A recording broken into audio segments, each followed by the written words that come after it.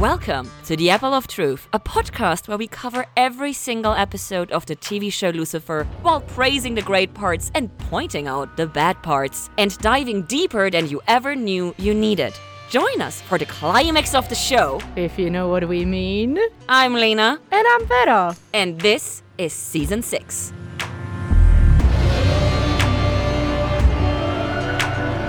Today we're talking about episode 3, Yabba Dabba Do Me. Thanks, I hate it. I'm gonna apologize. I hated the Lucifer Chloe part of this episode.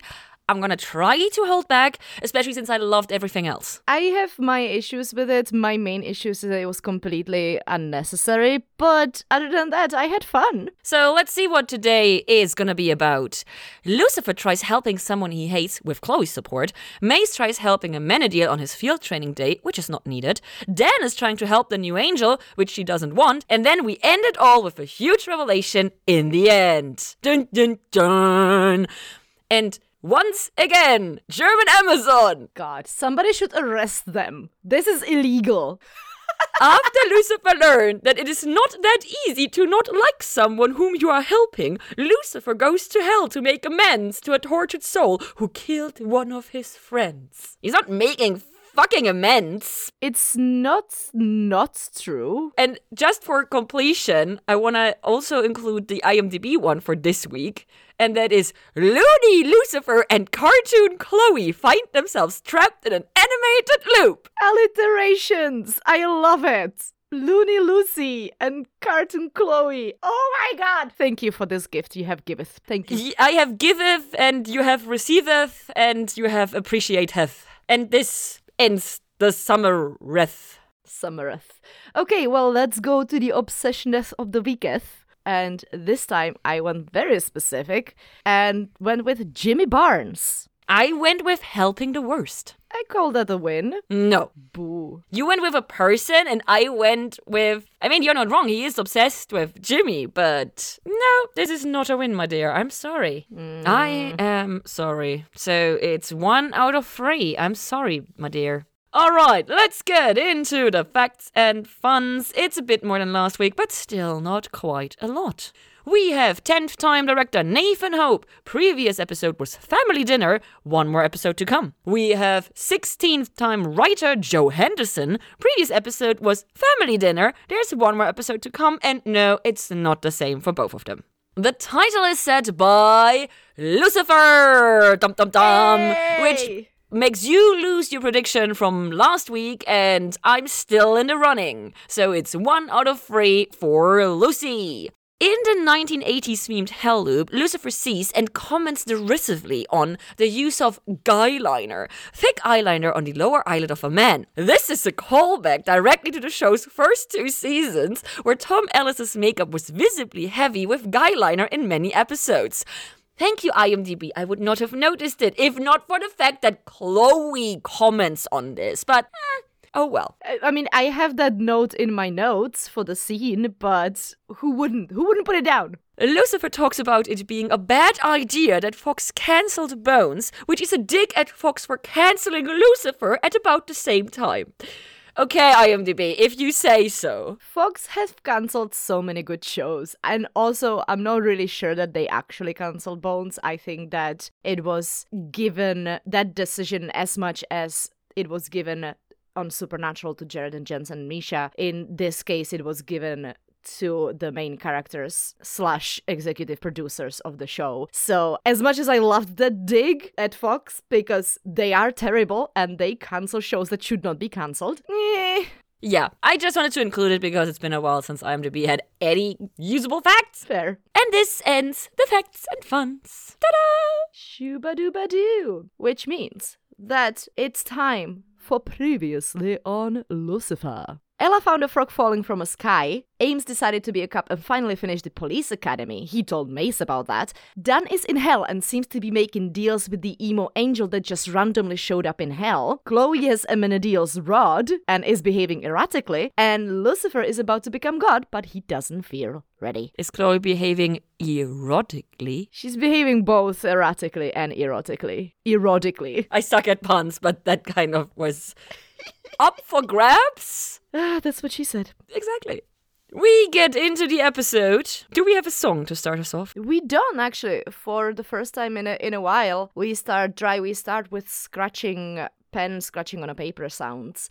So Lucifer is pouting because he's upset that he started caring about Carol in the last episode. And of course, he's blaming Linda for giving bad advice, which is classic Lucifer. Classic Lucifer, deflecting. And Linda decides that this is a great opportunity to get some more details about the first case that she's ever worked on with Lucifer, except it kind of blows up in her face. To flesh out the apparent book she's writing, but not telling Lucifer about, which is Red Warning Flag! Yep, not great. Not great. It does blow up in her face, though, so I'm fine with that. I was so worried in this moment that this might be a flashback episode, because they start to reminisce and everything, and given that season 6 is so short, I was like, this better not be a fucking flashback. We do not have the time for that. I mean, we could have used this episode, or at least this side of the episode, for a little bit more productive things, I'm not gonna lie, but at least it's not a full-on, let's repeat what happened in episode 1. He has a very good point that if he manages to help someone he hates, or even if he learns to care about someone that he hates, that would be the necessary step in his perceived preparation to become God. And this is exactly what happens at the end. So the going full circle where we started with Jimmy Barnes, for him to be able to become God in the end, is kind of poetic and everything, but for a moment there I was worried, and I was very glad my worry was unnecessary. Well, that is all I have to say about this scene, because we are gonna head over to the precinct with a song by George Barnett that is called Up All Night. Do you think Ella was up all night looking at the frog? Yep, I certainly think that, because she has that look in her eye when she's obsessed with something. Yeah, she has these haven't slept too much caffeine red eye stare. Also, she must be very tired, because her asking Lucifer what he thinks how far a frog could fall and survive, I'm pretty sure she could just calculate that. Like, this is a math question. Probably, yeah. Also, she feels a little grumpy considering it's Ella, the sunshine Ella. No sleep. Yeah, no sleep was had. Yeah, she was definitely up all night. So what do you think is Ella's kooky theory that she is not over eager to share with Lucifer, which is also very un-Ella-like? At this point, we have two different options. Either she is guessing that it is one of the plagues and therefore the divinity truly exists, and her as a person who believes in God, that would kind of make sense. And has actually read the Bible and is well versed in everything. So that makes a lot of sense, yes. Or it's something completely unrelated, and it's something completely simple and slightly dumb. I'm leaning towards she's actually realizing this might be something divine. I'm leaning towards the raining frogs from the sky is one of the plagues in the Bible, so the end is nigh because she can't feel God. If that wasn't there, I would go with it must be something completely ridiculous, but because she is not feeling the presence of the Almighty, and now we have the first sign of an actual biblical plague, I'm gonna go with that. Yeah, I think the other option is still there, but if I would split it probability-wise, I'd say about 80-85% it's more likely. Because we go to the 80s later? Yeah, it's always about the 80s. Who doesn't love a little bit of 80s? But that is actually everything that I have on this scene. The conversation between the two of them is like, okay, we learned that something happened to Jimmy and apparently it's not good. It's just moving the plot along, which is literally what Ella does in this entire episode. Yeah. So we go into the penthouse, and here I was very, very happy for a short moment, and then I was a bit disappointed because we have Chloe standing in the elevator and she's coming in and she's fondling a Menedil's rod.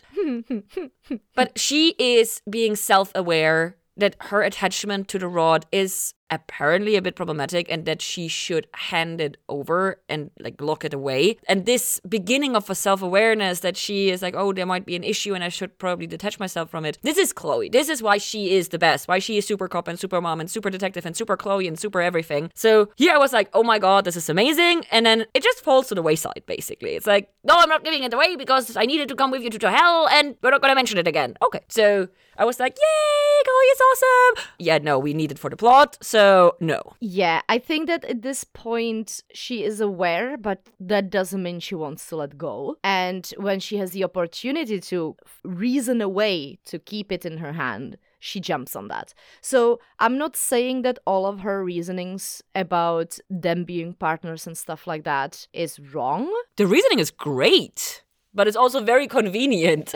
It's extremely convenient. So at this point, around this point, we get our title card and we stay in the scene and debate the partnership and the true reasons, definitely true reasons that Chloe has to keep the rod on her. But I love that she simply decides that she is going with him. It's like, okay, when are we leaving? Which is perfect because yes, the two of you are now a fucking team. She is supposed to be supportive of him and she is not going to be a stay-at-home god partner.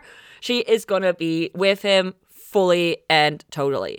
We, of course, get the fucking Bones reference, which probably enlightened and amused you. Made me very happy. Chloe is a bit manipulative in this moment, but still, like we said, all the reasoning tracks. And then we have one of the best movements, I'm gonna call it, with her hopping up in Lucifer's arm and him flying them away, and then whoosh, the emo angel coming in with Dan, which is just so well done. The timing was excellent. It made me so happy. And it's perfect in every single way because they show up and instantly Dan goes, Lucifer, it's a trap! That is so precious! Which, we have talked about this at the end of the last episode when the emo angel is like, ooh, yay, I manipulated Dan into helping me. And we're like, no, that's definitely not what's happening, right? He's doing his own thing. And luckily, we were right, even though he is not perfect and he does not think this through. Not at all. Not at all. Not at all. We love him. He's still the bestest bean. His intentions are very good and he really, really tries. He's the best bean. And obviously, he's also now a fucking ghost. Yep, on Earth. Fun. And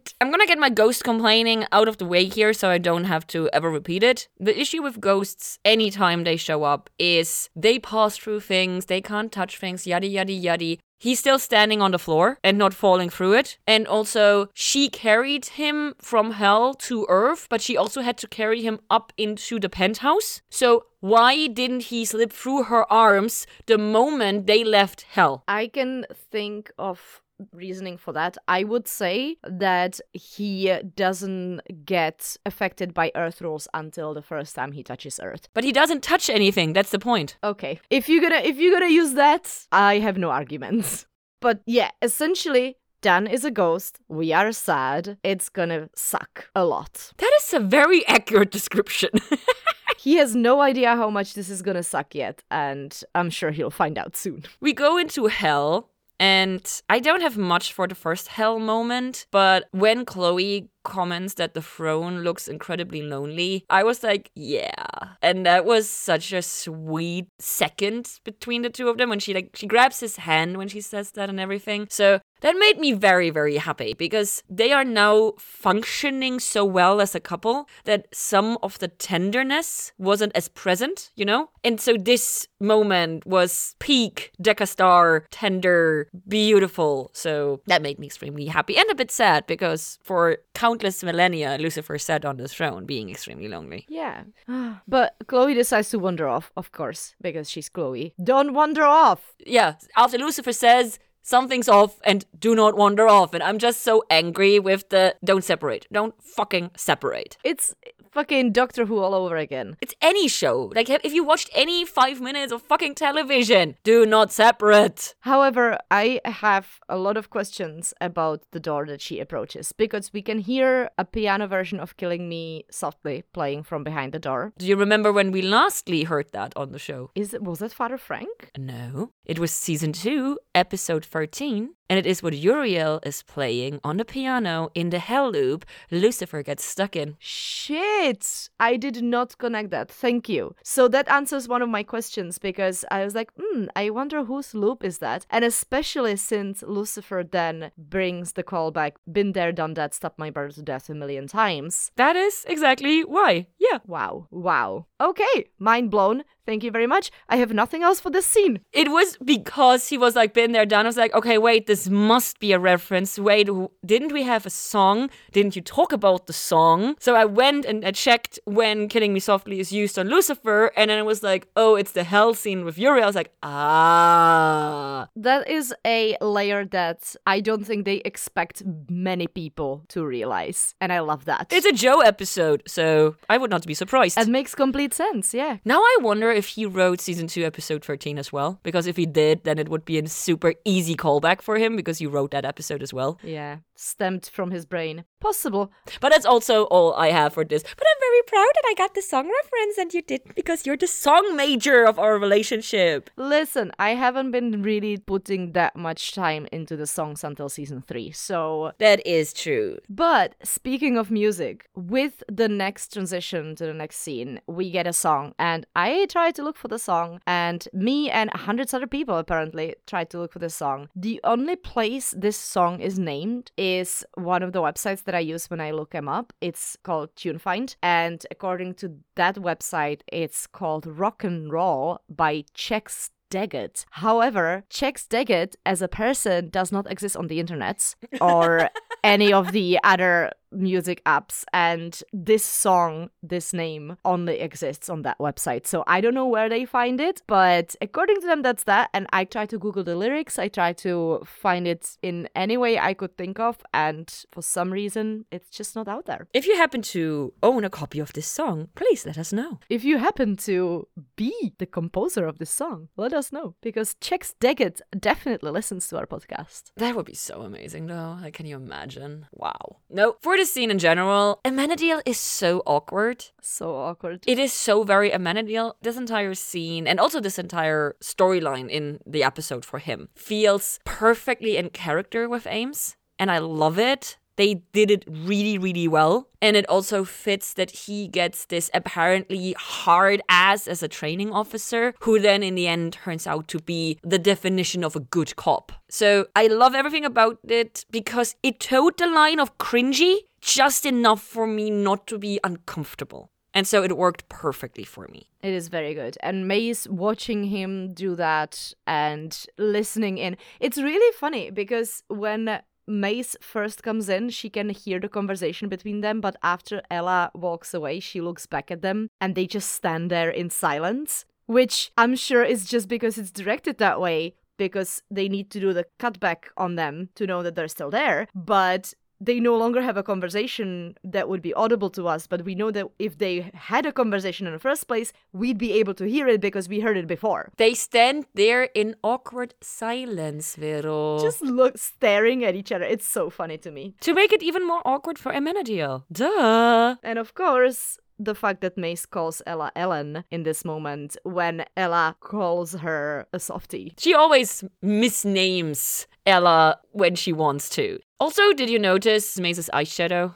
in this episode? Because it is... You mean the gold? The whole, like, it's different layers and everything. Holy shit. I think this is my all-time favorite makeup anyone has ever worn in this show, and it looks absolutely stunning. I'm sorry, are you saying that it's not the guy liner on Lucifer in the first 2 seasons? No. What? Have you looked at Leslie Ann in that eyeshadow? I mean, come on. I know, it's definitely gorgeous. That was just like, I was very distracted.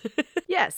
But we're gonna go back to hell for a little bit because Lucifer is having trouble to find the door, and when he finally finds it, he says, you have to be prepared for anything because I can even imagine how twisted and terrifying his hell loop's gonna be, considering who he is. And then it turns out it's a cartoon, so that tracks. That definitely tracks.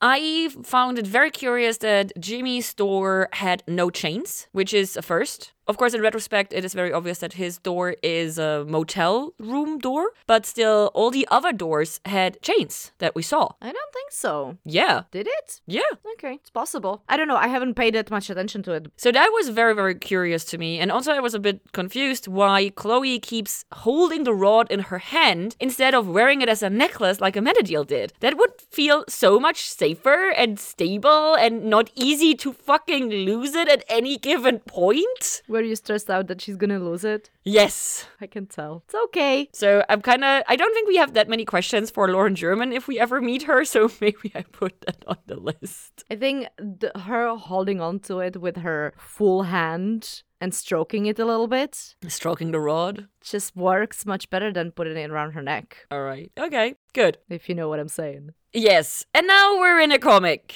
And I hate it. I mean, first thing, obviously, that Lucifer must do is check if his dick's still there. So he does that. And it's not. It's not. And I hate it. I mean, it makes sense, though. It's based on children's cartoon. And we've talked about it in the special as well. Like, you hated it so much, but to me, it makes complete sense. Oh, I don't hate the fact that he doesn't have a dick. The fact that he pulls down his pants? I hate everything about the cartoon part with the butt chin, which supposedly was done by Tom Ellis's request, according to one of the pages I checked. I hate that Chloe is so chill. The animation style isn't simply something that speaks to me or works for me because none of those shows are shows that I grew up watching. So it doesn't really work for me. I'm gonna tone down on the cartoon hate. But so we're in the cartoon and we also figure out that, this is the wedding that Lucifer crashed in episode 1. We remember that. Yes, and so does he. At least he has a good memory. Selective memory. Well, I mean, yes. But we're going to do a little bit of a back and forth here because we have two different storylines happening at the same time and the scenes are relatively short. So before we cut to the other storyline that is now intertwined with cartoon hell and field training, we see Lucifer's version in this hell loop, which is of course a cliche cartoon devil that has the best hip sway when he's walking down the aisle. Because he knows what he's got. So that part was entertaining, but now, as you said, we cut back and forth between cartoon hell and field training, and it's so awkward. It's so awkward, it's perfect. Amenadiel just cannot be silent. He can't not talk. It's so hilarious. It's physically impossible for him. It's so funny. And I love that she says, don't really want to know, and he just talks and she just doesn't react. I feel like he's trying to humanize himself for her because he heard that she can be really hard on a new trainee. I think he wants to show her that he's a good guy, that he wants this for the right reasons and everything. And he does. But in trying to prove it to her, he's going overboard, you know? But before it gets too bad, we get interrupted by a call, and he did his homework. He remembers the code for graffiti, for vandalism. I mean, he better. He just got out of school where they teach them that. So, okay, vandalism, yes, also an issue here. I've never heard of vandalism as the gateway crime. So I'm curious if that is a thing that Sonia just does to poke Ames and figure out if he is a good or a bad egg, or if that is an actual thing. I think so. I think that she is genuinely pressing anything that she can on him just to see him react. And he does.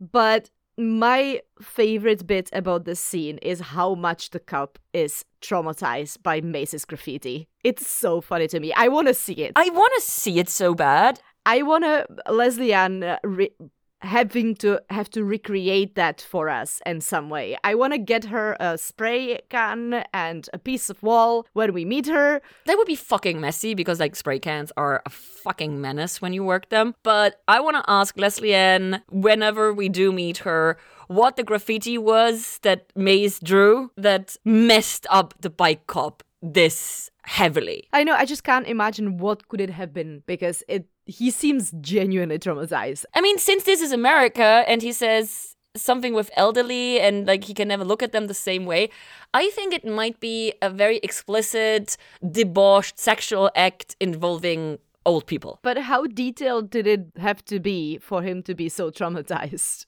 I mean, apparently Mace is an amazing artist. Yeah. That was a good one. Yeah. But anyway, back to the cartoon. We realize that Lucifer is extremely upset about the depiction of the devil in Jimmy's hell loop. And he tries to get out of there, but the doors are gone. They are trapped. And he throws a massive tantrum. They are trapped in cartoon logic. I really, really like this scene because I just enjoyed classic Lucifer personality of trying something a million times even though he knows it's not gonna work, just because he needs to release some pent-up energy that he has about this whole thing. And he's very angry at Jimmy now because, one, he hates him, and two, Jimmy literally depicts him as, well, that in his mind. In his absolutely broken, traumatized mind. So we can't really blame Jimmy for that. I mean, we're not blaming Jimmy, but also Lucifer is incredibly vain and he thinks of himself as a beautiful person. With a butt chin. With a butt chin. But seeing that as a depiction as how somebody else sees him, I think that he is really struggling with that, and I find that amazing. And he to do that. And what Chloe does in the meantime, she checks if she is also smooth down there. And look at that, she is. She is so relaxed throughout all of this, which is so alarming to me, you know?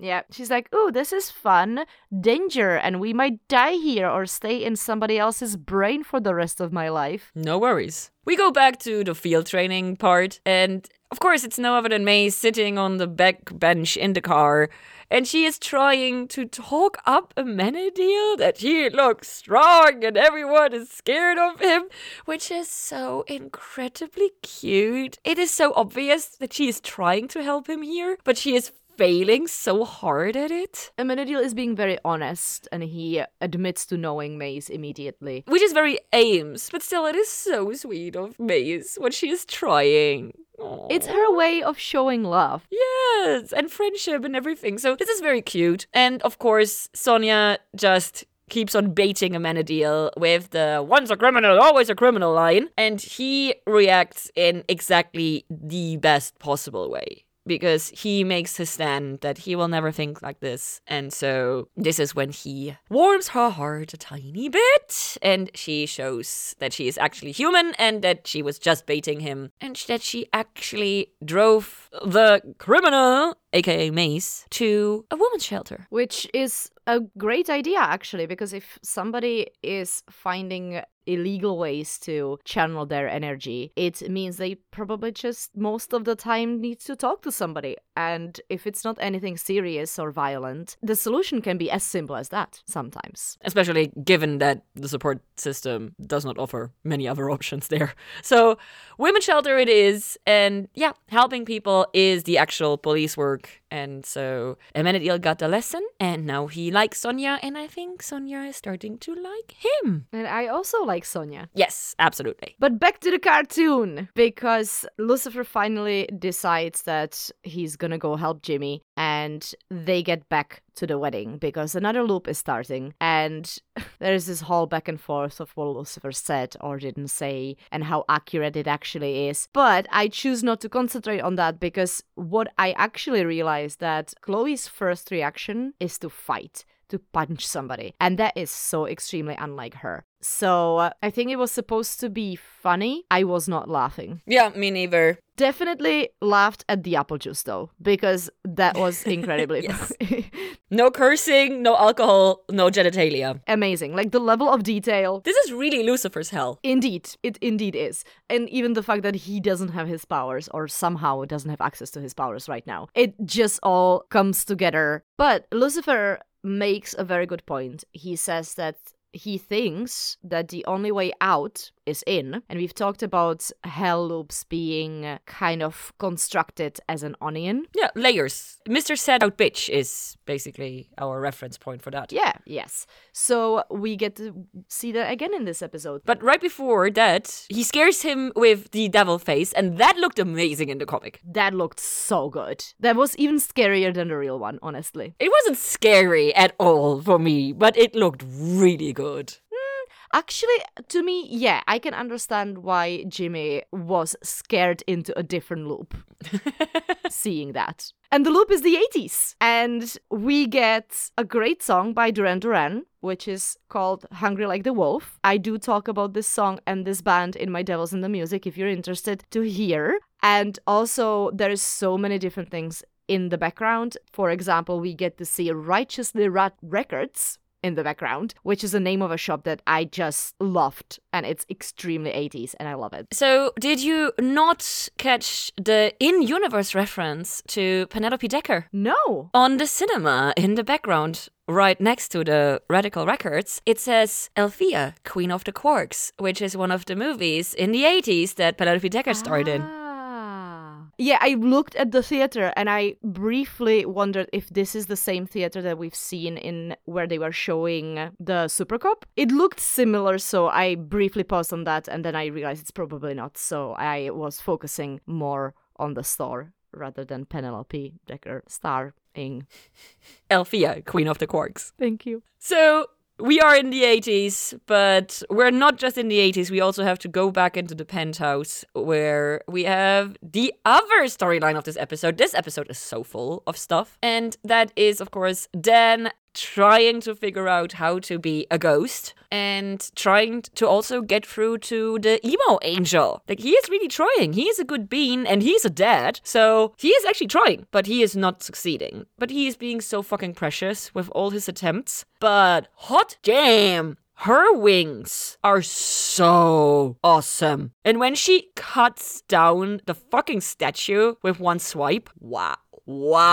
Hot. And of course, she also likes 80s music because at the very end of the scene, she puts on a song called 20th Century Boy by T-Rex. So with the next scene, we jump to a different song though. And it was gonna be My Dad in the Music when I originally watched this episode. I ended up going to Duran Duran for reasons that I explained in the actual bonus, but Bust a Move by Young MC is one of the most 80s songs that you can ever think of, and therefore it is one of my favorites. That is very true. And as the music keeps on playing in the background, we get our title drop because Lucifer makes sure that his penis is back, and it is, and that gets him to exclaim, "Yabba dabba do me!" Hey. So I wasn't sure if you were gonna go into that, but the amount of 80s references in that scene in the background, we get the DeLorean, we get to see all the tapes kind of being rolled out and stuff like that. I didn't actually freeze frame it because I'm not you, but it just was so funny for me to watch. Most of it felt so natural to me that I didn't really actively pick up on it. Because yes, the DeLorean is a choice, but the tapes and the hairstyle and the clothing and everything, and most of the name bits or brand bits that you see, it just was like, yeah, that's the 80s. So I didn't even consider focusing on that. Instead, for you listeners wondering, the bonus for my part is about the history of cartoons. Which was extremely interesting. I definitely recommend listening to that. If you want to learn about cartoons and how they came into being, then listen to the bonus. And so we follow the five-head, aka Jimmy, and Chloe mentions that none of the shops have doors, but some have open doorways. And that is actually something that keeps going on for quite a while, that all the door passages are open. And the only actual door we get is the one later on where they don't walk through, and then of course the motel room door. So that I found very interesting and very well done. They follow him, it seems like a recording studio or something, and Lucifer of course comments on the guy liner, and he is being a very, very negative about it.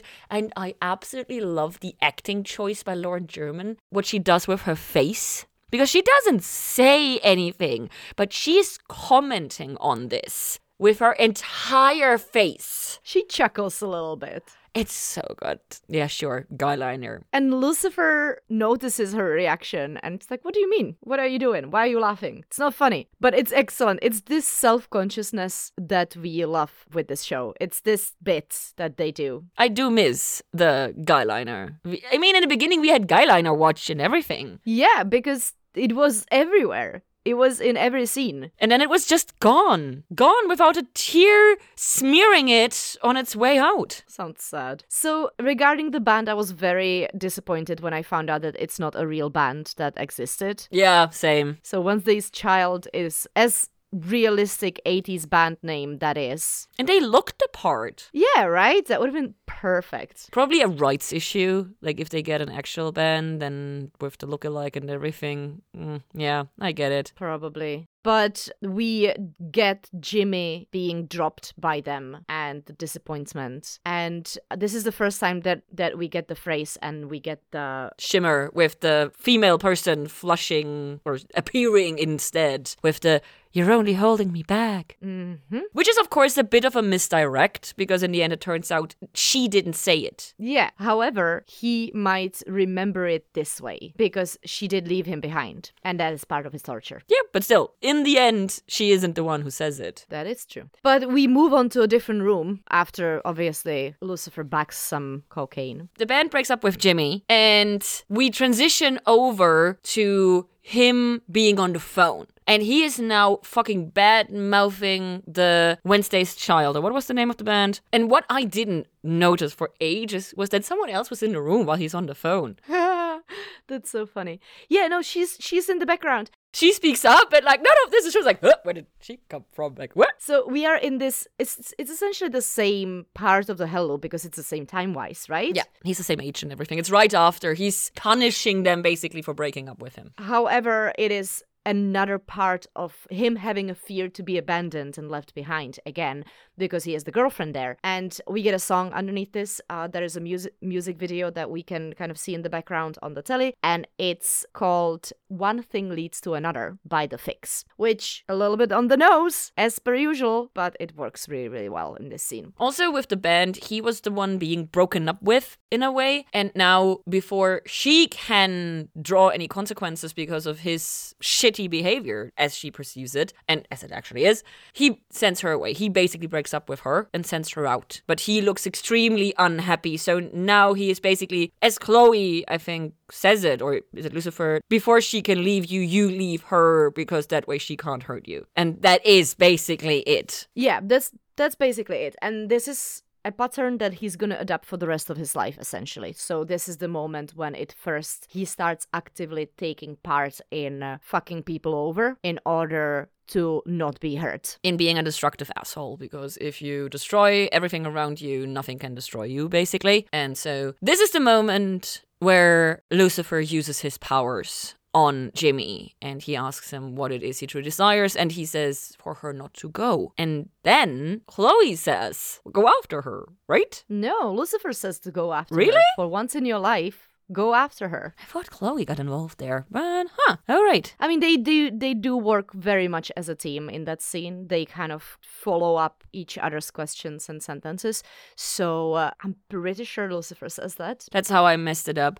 So I was very confused and surprised that his desire power works in hell, and I am kind of curious if this is some kind of foreshadowing or something, because I'm pretty sure it has not been used before in hell, at least as we've seen it. Also, I can't really think of a reason why he would use it in hell. Yeah, that's another thing. Like, why? He doesn't really need it because he has a complete power over everybody's loop, so he doesn't need to draw their desires because they're already using their guilt. Yeah, also, he used to have no interest. So I'm curious if this is like a foreshadowing for something, so I want to keep it in the back of our mind. And now that Jimmy has gone after that woman, we get a door. Yeah, because he breaks his routine and he breaks out of the loops that he's been in. I think rather that Lucifer was able to mend his mind, so now we have a door, because we still have a loop. Well, yes. Well, do we though? Yeah. Is it a loop? Pretty sure.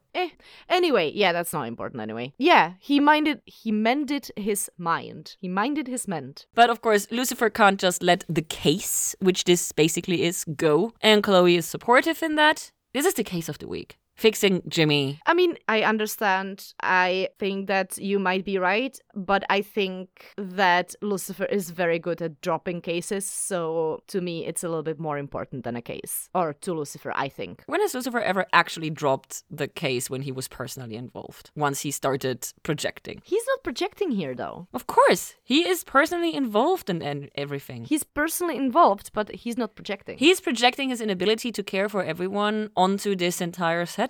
And whenever he was personally involved, he never dropped a case. So I feel like I'm very accurate in calling this entire thing a case. Yeah, I see where you're coming from. It's just that Chloe is not the detective, Lucifer is the detective, more or less. Yeah, the dynamic is different than we're used to with a case. So now Chloe is the muscle, and Lucy is the brain. Ooh, because we're in a hell, and that's his turf. So it is kind of good to see him go on after the case, because he did finish or managed to complete his selfish goal, and that would be the getting the door back and getting out of there. Yeah, but now he can pursue the actual goal, which is helping a person that he hates. And so we can now actually focus on what was the homework from the beginning. Yay! And we get deeper in the loop. We are real deep now. Now Jimmy is very young. And in a motel. See, so in this scene, we get something that it's not my most favorite trope, because this is essentially saying that every shitty person in the world has a reason to be shitty. It's not an excuse, but they have somewhere they're coming from. And Lucifer saying, watching this happen and going, I understand you now. It doesn't excuse it, but I understand what's happening. I think it's just a humanity's desire to explain away shit things that are happening in the world. It could be in this universe, in fairness. It could be in this universe that everybody has a specific reason, but sometimes people are shit just because they're shit. So that's something that was a little grating to me, but we're looking for rules and principles, I think. Well, unless you are like a psychopath or a sociopath or anything, it is a philosophical question if the... Nature or nurture? No, not nature or nurture. If the base setting of a human is inherently good or bad. And many schools of thought and many philosophies subscribe to the fact that the human in itself is striving for good and for empathy and for helping others and for community and for togetherness. And so unless something happened to you that broke something of the original mold inside of you, then you would try to be within reason. We're not talking about like fucking saints here or anything, but within reason, you would try to be a decent person. So, the thing is, like, I'm not extremely outraged about this. I just wanted to bring it up because I don't think it can always be the case. I don't think it's always... I would be with you on this train if they didn't have the explicit, it doesn't excuse it, but it gives me an understanding for it. That made me very happy. The fact that Lucifer says it doesn't excuse your actions, but makes me understand you, that made it so much better for me. Because of that, I'm fully on board with it. If that had not been there, I would be here with the torches and pitchforks. Yep. But anyway, after this deep... That thing that completely ended up in the bonus. Yes, I don't know what you're talking about. This beautiful psychological, philosophical debate that we just had about our beliefs. Become a Patreon on the believer level to be able to listen to the bonus, to hear our beliefs when it comes to psychoanalysis and human brains. We now finally managed to get out of Jimmy's loop. Lucifer makes him more or less content and leaves him behind. They leave him behind in the motel room. Can we not skip over the entire thing that happens in this scene?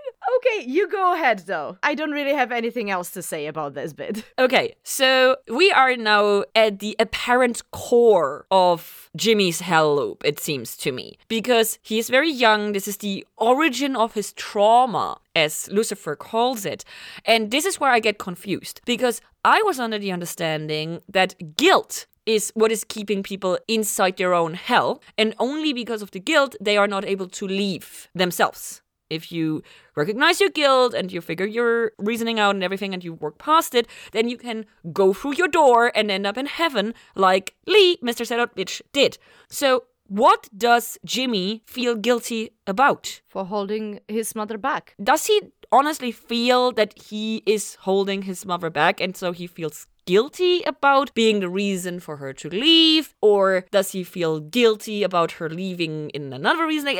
I was so confused because they keep calling it his trauma and not his guilt. And so this was very confusing. I think in this case, it's interchangeable. He is traumatized into believing that his mother couldn't succeed with him on her side. And he is guilty about holding her back. But if we equate now trauma and guilt, then this system is even more fucked up than I have already complained about it, because being traumatized by something is so far out of your own control. Feeling guilty about something is something that you can work through yourself. Being traumatized by external things is not within your... That is not on you. You are not at fault for your trauma. And so I'm like, okay, people, I'm already not a fan of the health system in general. You're just making it worse. And I'm just not sure if this was deliberate or if this was, sorry, Joe, lazy writing. I honestly think with this specific situation that his trauma makes him believe that the guilt that he's feeling is real. And we have learned that it is truly about the feeling of guilt, what keeps you in hell, and it's not about being actually guilty. But expecting souls to be able to work through their trauma on their own is expecting so much more of them than just expecting them to figure out their own guilt and work through that, which already is ridiculously problematic and hard for you yourself alone. There is a reason why Lee is the only one who actually managed to do that. Yeah, but still, like... And he was guided by Lucifer, essentially. Like I said, I already hate this system and they're just making it worse now. Yep, that's fair. But that is not enough. I'm still not done. So...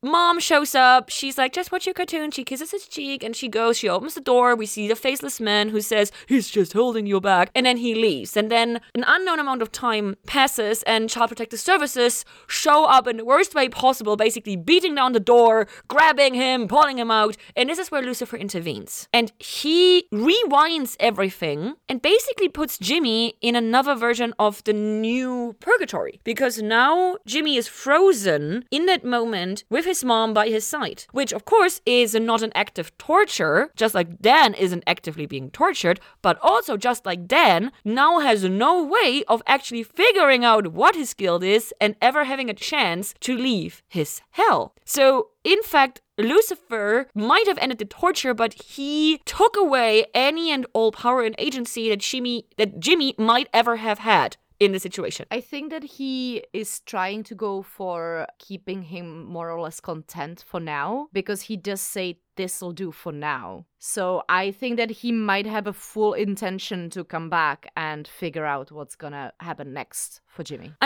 This feels very unsatisfying for me, because I've already complained when we talked about Dan's purgatory that basically this is robbing Dan of the chance to figure out what is holding him in hell. And now the same happens here again. And so if third time's the charm, hopefully, if we do this another time with the new interpretation of purgatory, hopefully someone finally fucking catches on that this is not a solution. And I hope that what you said is exactly showing or leaning towards that this will do for now, that we need a better solution for this in the long term. But I was very angry because we already have this issue once and now we have it twice. I think it's a little bit more complicated with Jimmy because he is still not completely there, I don't think, because he did go insane before he died and the hell loop and everything seemed to be affected by that. So I think for now he's gonna leave him in this purgatory situation. Which just makes it, by the way, even so much worse, because that means every person that is not of sound mind when they died have even less of a chance to escape their hell. I think you're overthinking. No, I'm saying the system's shit. The system is shit, and literally until like 2 months ago, nobody knew that it's even possible to get out of hell. Yeah, but now it's not equal opportunity for people to get out of hell. Now it's a different class system with the mentally unstable being the one with the shortest stick, which they probably already had while they were alive, so screw that. Hell no. Hell no. So we'll see where this is going, and if I will have another hell rant because the system sucks. The system does suck indeed. So we'll see how it goes, but now we leave the room, and now from the outside it is very obvious that his hell door from the outside is the motel room door. Which is another reason for me while I say this is the core of his hell loop. And if he ever is able to work through the guilt of his mom leaving, this is where he would walk out. I would say that his chance of getting out is to go with his mom, to make peace and understand that he was not holding her back. I don't think he can go with her. I don't think that's the solution. I think it's accepting that she, even though she is his mother, is a flawed human being, and that it is not his fault that she left him behind, that it was her choice, and that it is her guilt and not his, and that she should not carry the burden of her guilt of leaving him, but instead accept that your parents are flawed, failing human beings. In case you didn't know, my mother is a psychologist, so I might have learned a thing or two. Does she have flaws? Many. Good that you know that. Being the child of a therapist or a teacher is one of the worst things you can possibly be, so... Oh no, child of a teacher here. Yeah, I know. Never first. Never first. Exactly. But no, we're outside. That's called trauma, by the way. Hey, I'm low contact with my mother, so... I don't know what you're talking about. I talk to my mom every day, not. Yeah, exactly. So now we're outside in the normal hell region, and they did well. I'm very proud of them. And now I'm even prouder because Chloe says that she wants to see Dan before they go. She has to see him, yeah. And that makes me incredibly happy. That she's like, okay, I'm down here and I can do this. I can face him. I need to see him. I need to do this. I want to do this. And this makes me incredibly happy. There is just one thing that kind of poked my brain a little bit, and that is, what are the chances that this was part of Chloe's plan to go to hell? I think she is so obsessed and distracted with Amenadiel's rod at the moment that she did not have a fully thought out plan. But because she is still super Chloe, the moment that everything calmed down and the ending of the Jimmy loop and everything was very calm, very subdued, very quiet. And then she witnessed everything that happened, and Jimmy being put in a purgatory, which probably was like,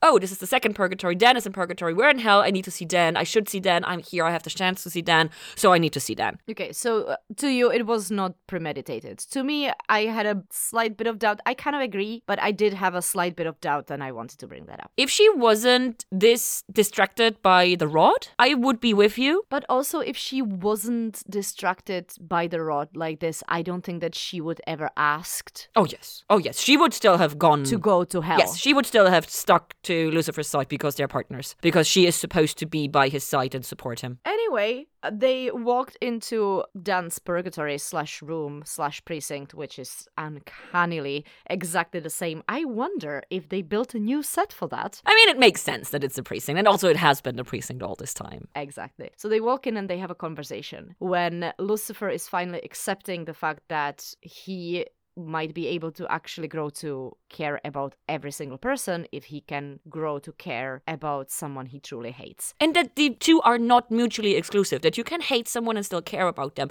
And to me, this is really, really important for his potential position as God. Because that is, like, of course, in the original thing, you have to love everyone because God is loving. And it's like, no, you just have to care about all of them. You don't need to love them. You just need to care about them and be willing to help them and everything. And that is enough. And so it is okay to still hate someone and still be willing to help them. Yes, thank you. That is a good baseline. So I was very happy. I do have to say, though, this is literally what Chloe told him at the end of the last episode, and he even acknowledges it. The only reason why we have this repetitive storyline is that I feel like he had to come to this realization himself rather than being told. But it's still really not enough for me. It's repetitive. Oh no, it worked perfectly for me because of she said exactly that to him. He said, no way in hell. Huh? And then he goes through it and then he realizes, you were actually right. I'm sorry, you were right. I was wrong and this might work. And I think I'm now finally ready to be God. And so the acknowledgement that she said it, that she was right, and that he now came to the realization and now agrees with her, to me is an important part of the relationship. Because just because you're a pair doesn't mean that the experiences of one person are enough for the other person. You still have to make your own experiences and realizations and everything. But acknowledging that the other person helped you guide there is important. Not the I told you so, but the you were right, and the next time we have something like this, maybe I will not be as dismissive. And so this for me is relationship growth. And this is why I liked it. Well, they are so wrapped up in this conversation that it takes them a second to realize that they're in an empty room. Which is so sad! Poor Dan! Where is Daniel? Oh, He's not there. no, he's not. But before we close up that part of the story, we need to wrap up a different part of the story, which we have kind of forgotten about for the last, 10 scenes? And that is Mace and Amenadiel. And they meet at Lux. Lux before it opens, I think, right? Like, it seems not open yet. I mean, there's stuff happening in the background, but is there a song? Like a regular. There is no song.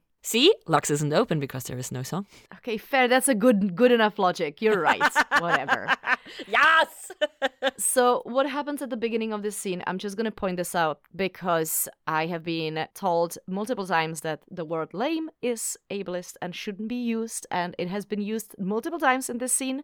So I just want to call that out and say, Lucifer, as a show, you should know better. You do know better. Please don't use that language. And it is different when we use it in a conversation that is not scripted. Because a script is fucking deliberate. And script is deliberate, exactly. So I just wanted to call we still that should out. do better when just talking, but in just talking to slip up once in a while, it happens and we work on us and we try to get better. But when you write it down or you have people who proofread this, be more. And we know that you are more. So, I just don't really understand how it made it in. It still happens. But hey, people and groups and studios grow and they get better. Listen, we have used it on this podcast multiple times, and before we were actually told. Before we became aware, and now we know better.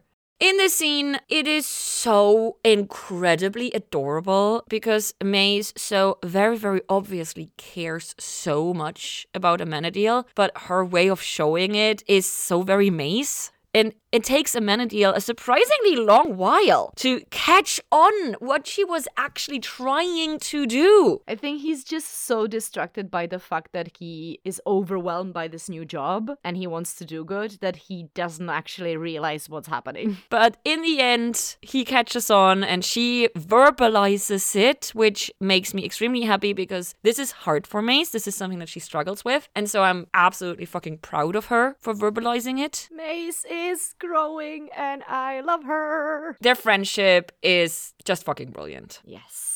So it is a short and sweet scene and it gives me a lot of love. But that just means that we get to move on to the grand finale of this episode and we watch Lucifer going up in the elevator. His mobile works in the elevator, which I find surprising because my phone never works in elevators. What? Mine does. That's weird. You have a weird mobile or you have weird elevators in Germany. Dear listeners, do your phones work in elevators? Please let us know. So Lucifer is on a phone to Chloe, obviously, and he is looking for Dan.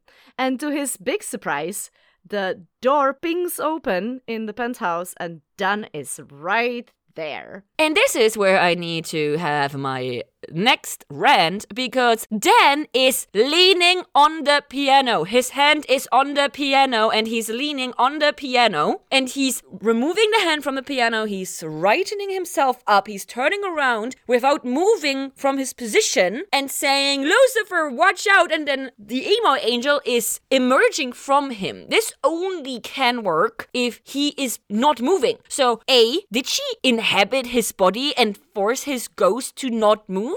Or did he suddenly decide to work together with her? I think they may have been in a debate where she was sitting or standing next to him or like maybe sitting on the stool of the piano. I don't actually know exactly where he was standing. Next to the piano. Right next to the piano. And why didn't he move when Lucifer comes in? It makes no sense. I seriously rewatched this scene. It makes absolutely no sense, especially given all the shenanigans we see in the beginning of the episode. So either Emo Angel can actually control Ghost Dan more than we knew, or he ended up helping her more than he wanted, or lazy writing. Sorry, Joe. I think it's genuinely just them having a conversation and him trying to talk to her and not expecting Lucifer to walk in. So when Lucifer shows up, Dan turns around and like lifts his arm and starts screaming out, Lucifer, watch out! And as he starts moving towards instead him, of sidestepping and revealing that there is someone who wants to kill him. It makes no sense. He's a fucking cop. He knows better. Seriously. Apparently he doesn't. This finishes my ghost renteth. Okay. So the angel daughter, evil emo angel daughter. Supposed angel daughter.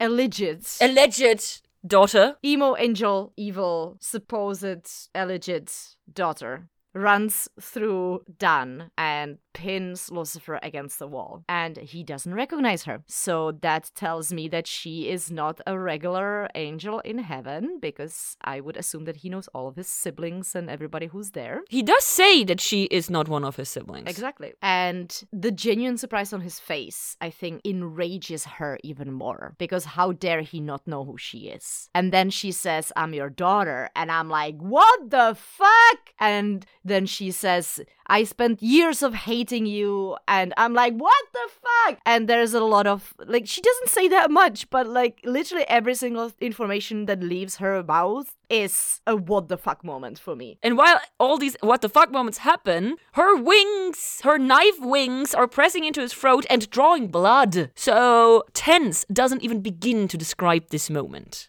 And so naturally, this is where the episode ends. Of course. And so let's see what I have to say about this episode as a whole. And honestly, when I wrote my general thoughts, I didn't like the episode nearly as much as I now ended up enjoying it while we talk about it. The comic part, obviously, I hated. I grew to like the Lucifer Chloe part much more while we talked about it than I did initially. The realization for Lucifer is, of course, nice. But as I said in the beginning, Chloe's obsession with the rod being waved in our faces and then just being dropped rubs me the wrong way. But hey, we get a proper team, we get real teamwork, we got growth, we got more or less honest communication and everything, even if it doesn't come to fruition. So yay for Decastar. Ella having the cookie fury is really piquing my interest. I love that she's keeping the frog, and I am extremely curious what will come out of this, especially given the context with there is no God and frogs raining down being one of the biblical plagues.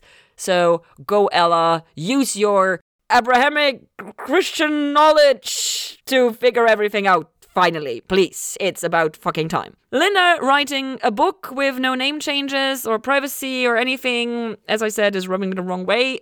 But I'm also happy that Linda has finally found a new obsession, because she was very listless and unfocused and unhappy. And now she seems to have found some drive with that. So I'm happy for her. I just hope that nothing bad comes out of it. Dan being back on Earth as a ghost is great on one hand, because it means more Dan! But also, ghost shenanigans never work well for the ghost. Doesn't really matter what show or lore or series or movies or anything you look at, ghosts always get the short end of the stick. So I worry about my boy Dan. I don't want him to go insane. I don't want him to be lonely. I don't want him to turn bad. There's so many bad things that could happen to him now that he's a ghost on Earth. And I don't want anything of that happening to him. So, my boy. And then, of course, there is the bomb of the new angel claiming to be Lucifer's daughter. As far as we know, within the Lucifer's lore, angels can't have children. But Amenadiel then happened while he was humanish when he was having the struggle. And this is how Charlie came to be. So, did Lucifer ever have a moment where he was so humanish that he could have fathered a child? And if so, why didn't any of the angels catch up on it? Because when Charlie was born, angels started to meddle with that, if you remember. And so since no angel meddled when emo goth angel girl was born, only one solution: she's not born yet. Or she's a full-on angel. So an angel baby, but that is also something that supposedly can't work. Or, of course, the most obvious of answers: she's lying. Lucifer is the only angel that doesn't lie. So, and angels are dicks, mostly. So,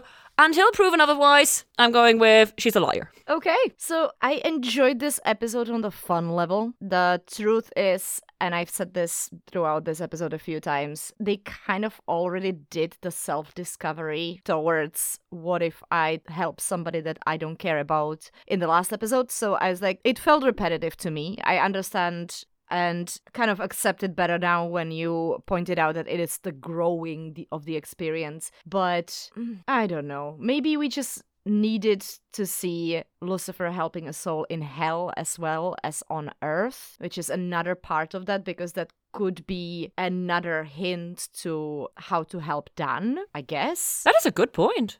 That is actually a really good point. Huh. It's a thought that I had.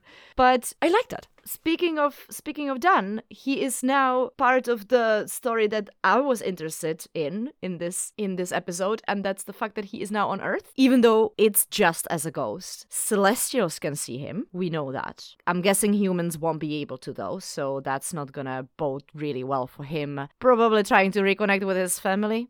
We don't really know because we don't have any ghost lore yet in the Luciverse. We don't, but generally, I would assume that ghosts can't be seen by regular humans because then it would be a bit chaotic on Earth, I would assume. But mainly, the thing that interested me the fuck most is the mystery angel being Lucifer's daughter. Because what the actual fuck? And with this, we say thank you for listening. Please find us on our various social media. We love interacting with you either over there or when you send us emails to lucifer@taot-podcast.com. If you want to get even more personal and have secret chats with us on our exclusive Discord server, you can join our Patreon over at patreon.com/TAOT podcast. We have a whole bunch of different rewards, such as early release, merch, and hours of bonus content. Yes, hours. If that sounds like too much pressure, you can help the show by leaving positive iTunes reviews. They really help. Or telling all your friends about us, because nothing beats a personal recommendation. Thank you. Bye.